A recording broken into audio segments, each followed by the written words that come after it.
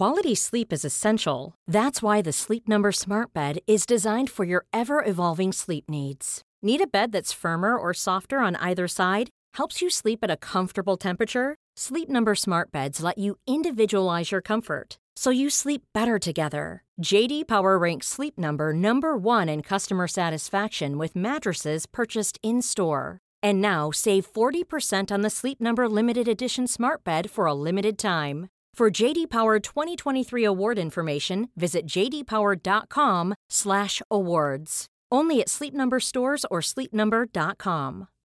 Millions of people have lost weight with personalized plans from Noom. Like Evan, who can't stand salads and still lost 50 pounds. Salads generally for most people are the easy button, right? For me, that wasn't an option.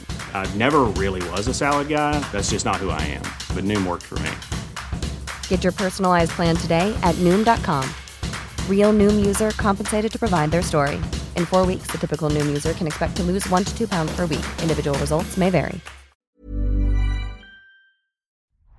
The New Statesman.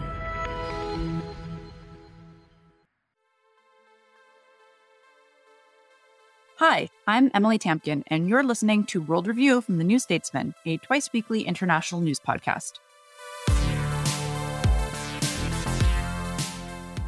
Every Thursday, we come together to unpack some of the most significant stories in world affairs. And every Monday, we interview a guest for their unique perspective and expertise. Today, I'm speaking to Tim Parks. Tim is an author who lives in Italy, and today we will be discussing the upcoming Italian elections.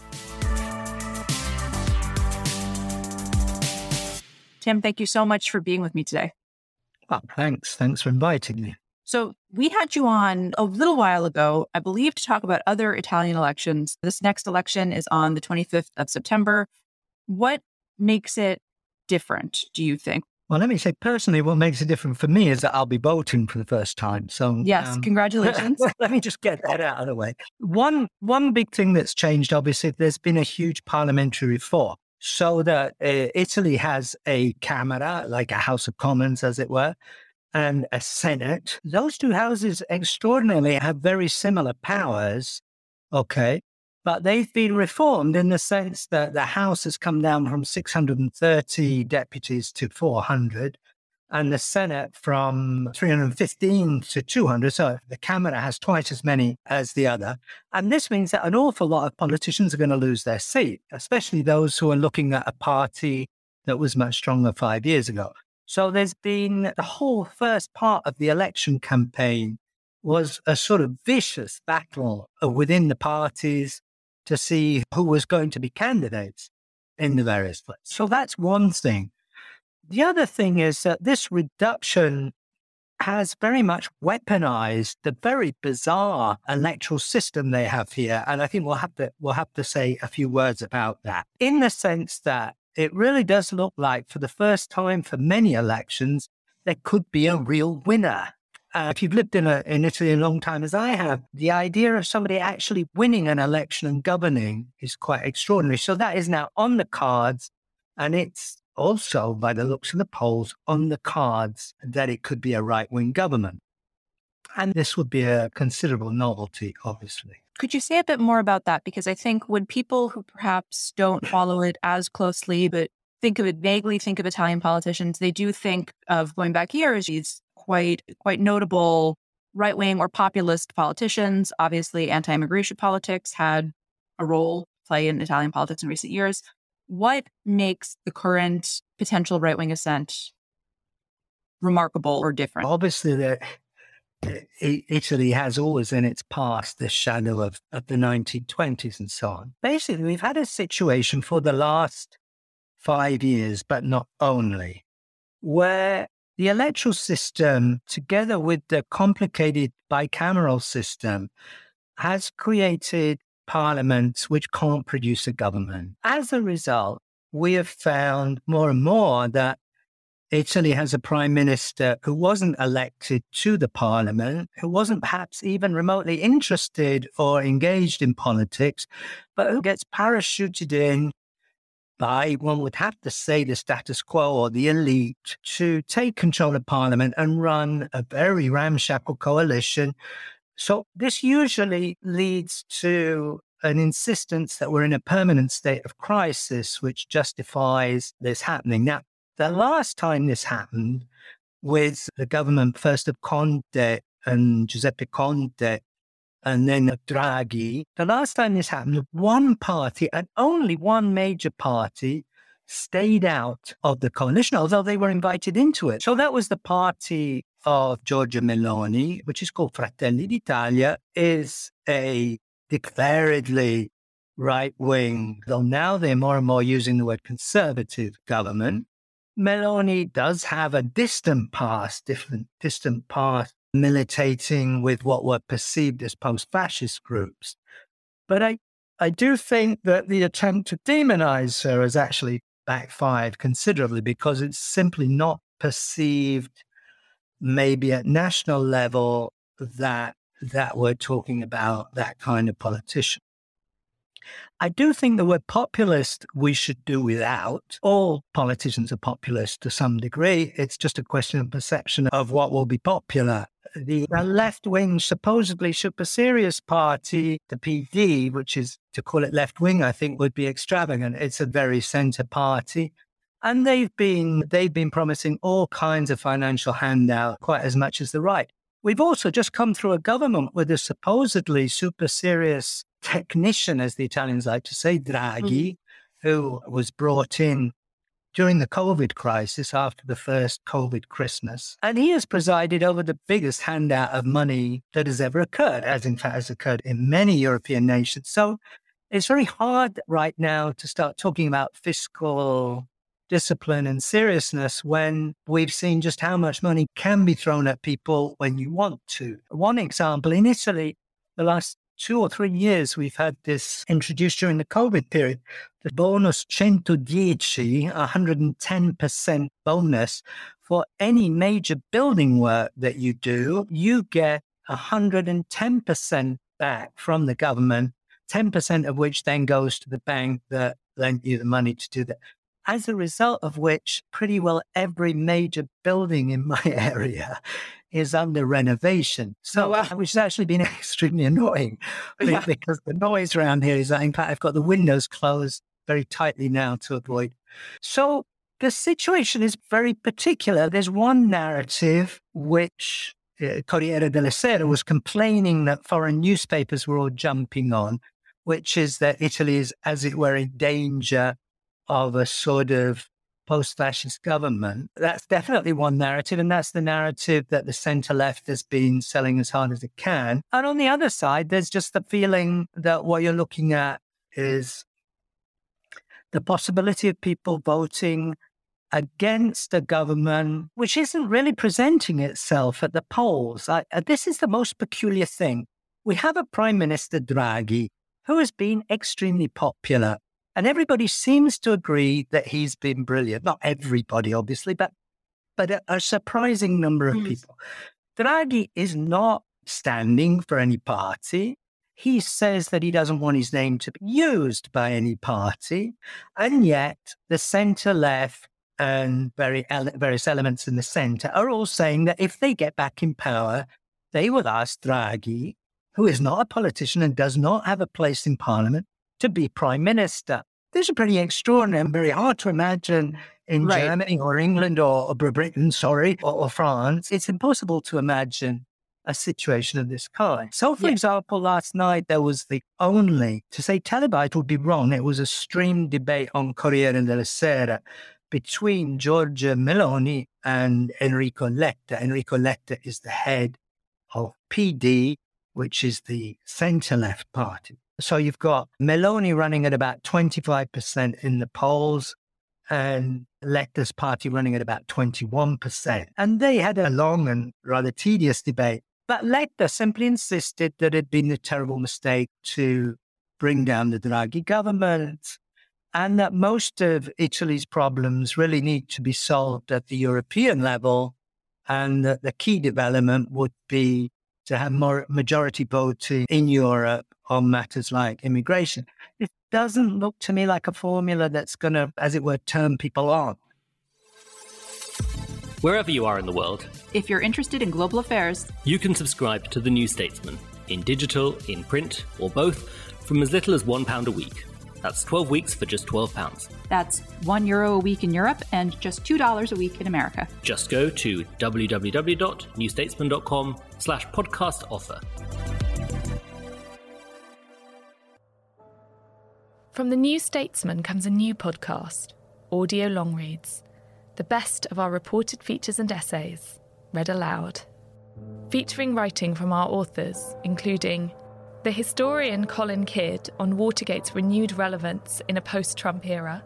Today's obsessions about a deep state took their rise in the 70s amid this climate of anxiety. Jeff Dyer's reflections on how to grow old in America. He was propped up in bed, proudly sporting a badge. Private medicine makes me sick. Maria Vilcek tells the story of how the hard men of Belarusian football took on Alexander Lukashenko. Hundreds of ultras were roughed up and held in custody. One was later found dead in suspicious circumstances. Ease into the weekend with our audio long reads, published every Saturday morning. Just search Audio Long Reads from The New Statesman, wherever you get your podcasts.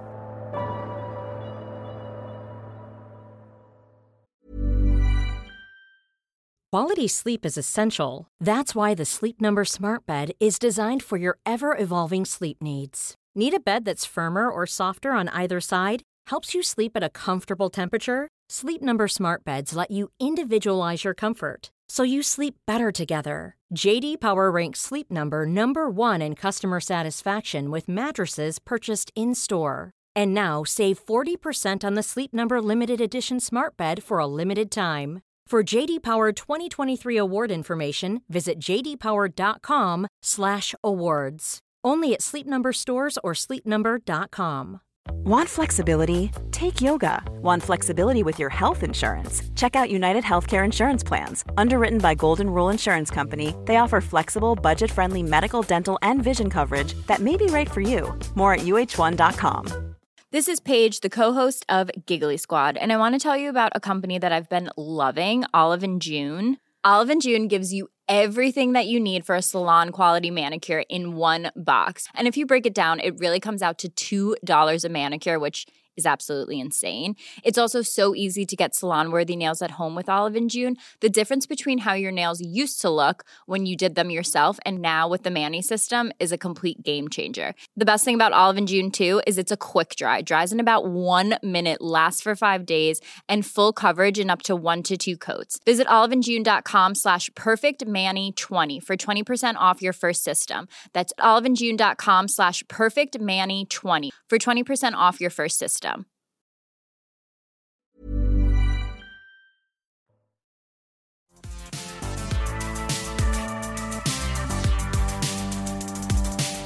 So I understand what the center-left, I understand from what you're saying, the case that they're making. You've said that Meloni is not perceived at the national level as a post-fascist and that this criticism of her is not sticking. So if this sort of center is running as a continuation of Draghi, how is Meloni perceived at a national level? And what are the issues that she's running on, given that the previous head of government was quite, as you say, popular? This is really quite challenging. It would be a mistake for me to pretend that I profoundly understand the psychology of this. Yeah. Because it does seem extraordinary, the kind of positive polls that Draghi gets. And then the polls that indicate that we have Meloni at 25% in a coalition. Now, the coalition means that's binding at the level of the proportional representation. And we will have to talk for a moment about how the electoral system works, because otherwise people won't understand. But together with the other two parties there, which are the League, as it's now called, and Berlusconi's Forza Italia, together they have about 46-47%, whereas none of the parties on the left are in any major coalitions. So the major party on the left is the PD with only 20%, which means that where you have voting in constituencies with a majority first past the poll situation, it seems very unlikely that anybody will win any seats except the right.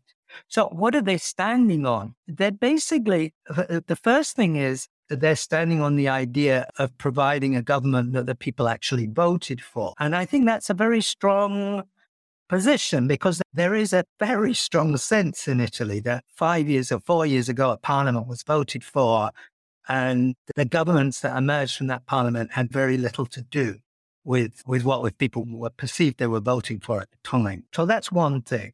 Clearly on immigration, the right intends on illegal immigration. The right intends to be harder. It was interesting that in the debate yesterday, when Letta said, yes, but we need these immigrants, she said, let's have legal immigrants. We don't need illegal immigrants, and we don't need to be helping the so-called scafisti, that is the guys who run the boats that bring these people out. Of course, how they're going to do that, heaven only knows, because we've seen in the past how impossible that is. They certainly intend to be very much more pro-family, with all kinds of incentives for having children. There's an incredibly low birth rate in Italy. They intend to be tougher on the European scene, because it's perceived that these governments that we've had are to a large extent put there in cahoots with the European Commission. So that's a very strong feeling, as it was with Monti. Like Elizabeth Draghi had been head of the European Bank.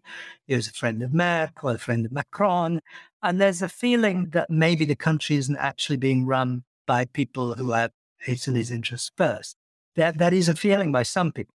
Others feel that precisely because Draghi is in a strong position with France and Germany, etc., etc. So those are the positions. And socially, yes, the family, and certainly it's a government that will be less generous towards things like abortion. There was a long debate on rights of gay couples to adopt. But there was no suggestion that right would be eliminated, just that maybe there would be so many privileges for heterosexual couples that probably at the end of the day, it would be close to being eliminated. But those are the positions they're suggesting. It really is, though, interesting. Meloni can seem pretty crude sometimes, particularly in older videos. Now she's learned to be a bit more sophisticated.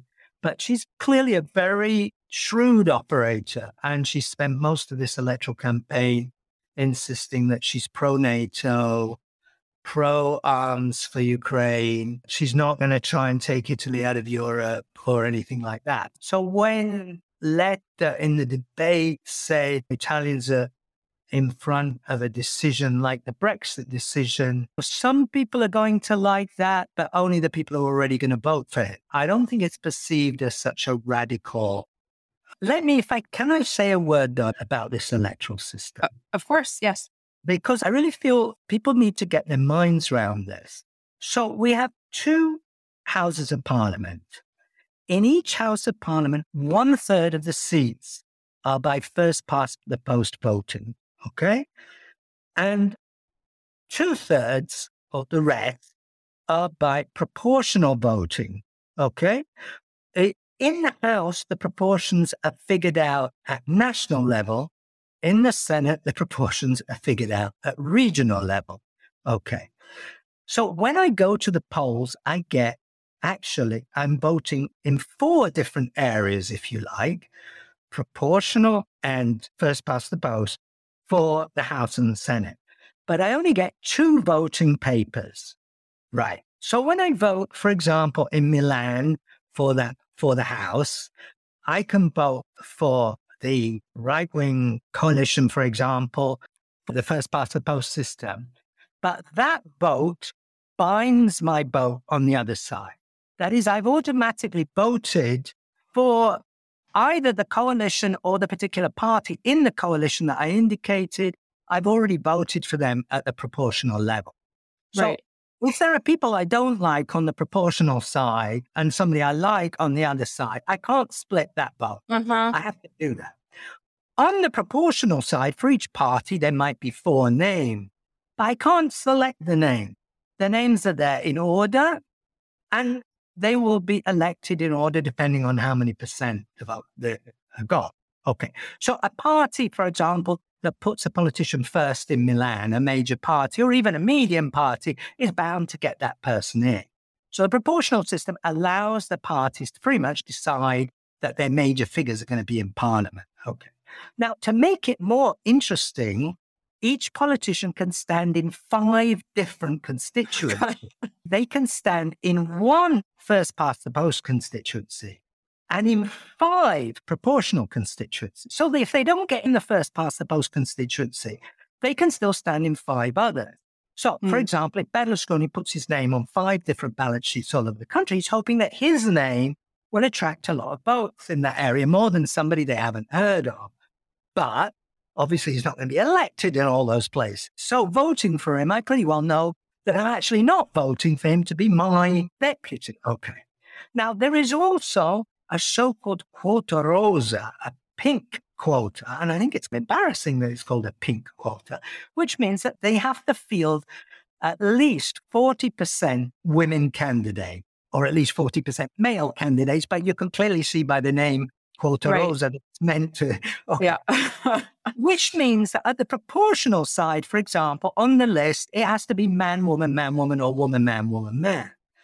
But if you put a woman in 5 different first place positions, she's going to get in 1, and then the man in all the different men in all the second place positions will get in. You got me? Is that clear? Yeah, I'm following. Yeah, so you've got all kinds of complicated shenanigans going on, and the voters themselves are looking at very different constituencies, both for the House and the Senate, and then for the proportional. So they have no sense really that I'm voting for Finchley North or something like that.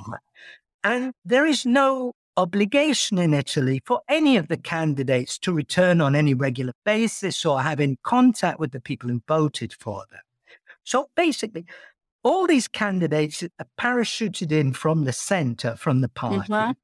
This has caused enormous disaffection at local level, as you can imagine, where lots of local candidates are not even being on the ballot sheet. And the result is an extraordinary detachment in Italy between the people who vote and the people who eventually get in. I have one last question for you, which is a follow-up on this in a way, and also goes back to something you were saying earlier. The last time we spoke, we came in and asked you about this sense of constant chaos in Italy and these changes to the elections and reforms and the different candidates. And you made the point that actually all of that is a bit of theater, and that actually politics in Italy are quite stable, and that it's all controlled by the same people who are basically still there, right? Yes, you'll have this prime minister and then that, but the underpinnings of the system are pretty set in place. Do you think that is part of what is fueling support for Meloni, right? The sense that we're so detached from what's going on, right? That this is a show and we are not actually the ones who are changing the channel, or however you want to butcher this metaphor. That is absolutely what's happening. And one thing I should have mentioned is one of the main electoral planks of Meloni is the possibility of a presidential system like the French system, so that people would actually vote for somebody and know that they voted for that person and that person is running the country. Yes, it's been pretty easy in a way to insist on this. And of course, it is precisely this that is called populism by the papers who side with what is clearly in Italy, that there is a sort of deep elite in Italy which has been able to control the parliaments precisely because they never expressed a clear parliamentary majority in recent years. So yes, what we're looking at, you're right to bring that up. What we're looking at is the possibility that we really will have a political government, and this government may make all kinds of mistakes or not, but it really will be a government voted for by the people. And this will be, certainly in my experience since I've been here 40 years, pretty much an oldie, actually. I must say, I'm very curious to see what will happen. I do have one last point one last question, because you have said that there is some frustration in Italy that there's so much focus on post-fascism, is this the rise of the right wing, et cetera. I think probably if a person is listening to this podcast, they're sympathetic to the view that, what do you mean? If it's a potential return to post-fascism, that is the story. So I wanted to give you one last opportunity to comment on that, this tension between, obviously, that is a significant thing. And on the other hand, it's not really what's at top of mind for many voters. It isn't the story. I think that's the truth of the matter. It simply isn't the story. And it's interesting that Calenda, we should have talked about him, a man who started one of the centre parties that's very eager to keep Draghi, despite all the animosity with which they've attacked Meloni, has come out very clearly and said there is no danger of fascism in Italy. And many others have said the same. We're not seeing violence of any kind. In fact, Meloni pointed out that the most violent rhetoric was coming from the left yesterday and gave a very clear example of that. No, I don't think that is the story. I really don't. I think many of the positions that Meloni had are held by even mainstream conservative positions in the conservative politicians in the UK. So Meloni herself, remember, is head of the European conservative delegates in European Parliament, which includes many fairly ordinary centre-right parties. So I think this might be a little more extreme than a little more to the right. I don't know. In fact, I don't want to use the word extreme. A little more to the right than what we've seen, but I don't think we're looking at something really extraordinary. What would be extraordinary is to see how they would run the economy or how they would deal with Europe. That would be really curious to see.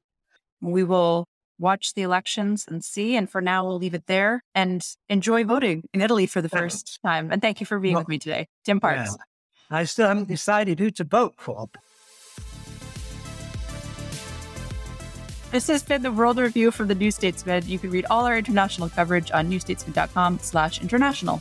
If you've enjoyed this episode, please tell a friend or an enemy and rate us and leave us a nice review, 5 stars only. That's for the review, not the party. Our producer has been Adrian Bradley. The team will be back on Thursday, and I am Emily Tampion. Thanks for listening, and until next time.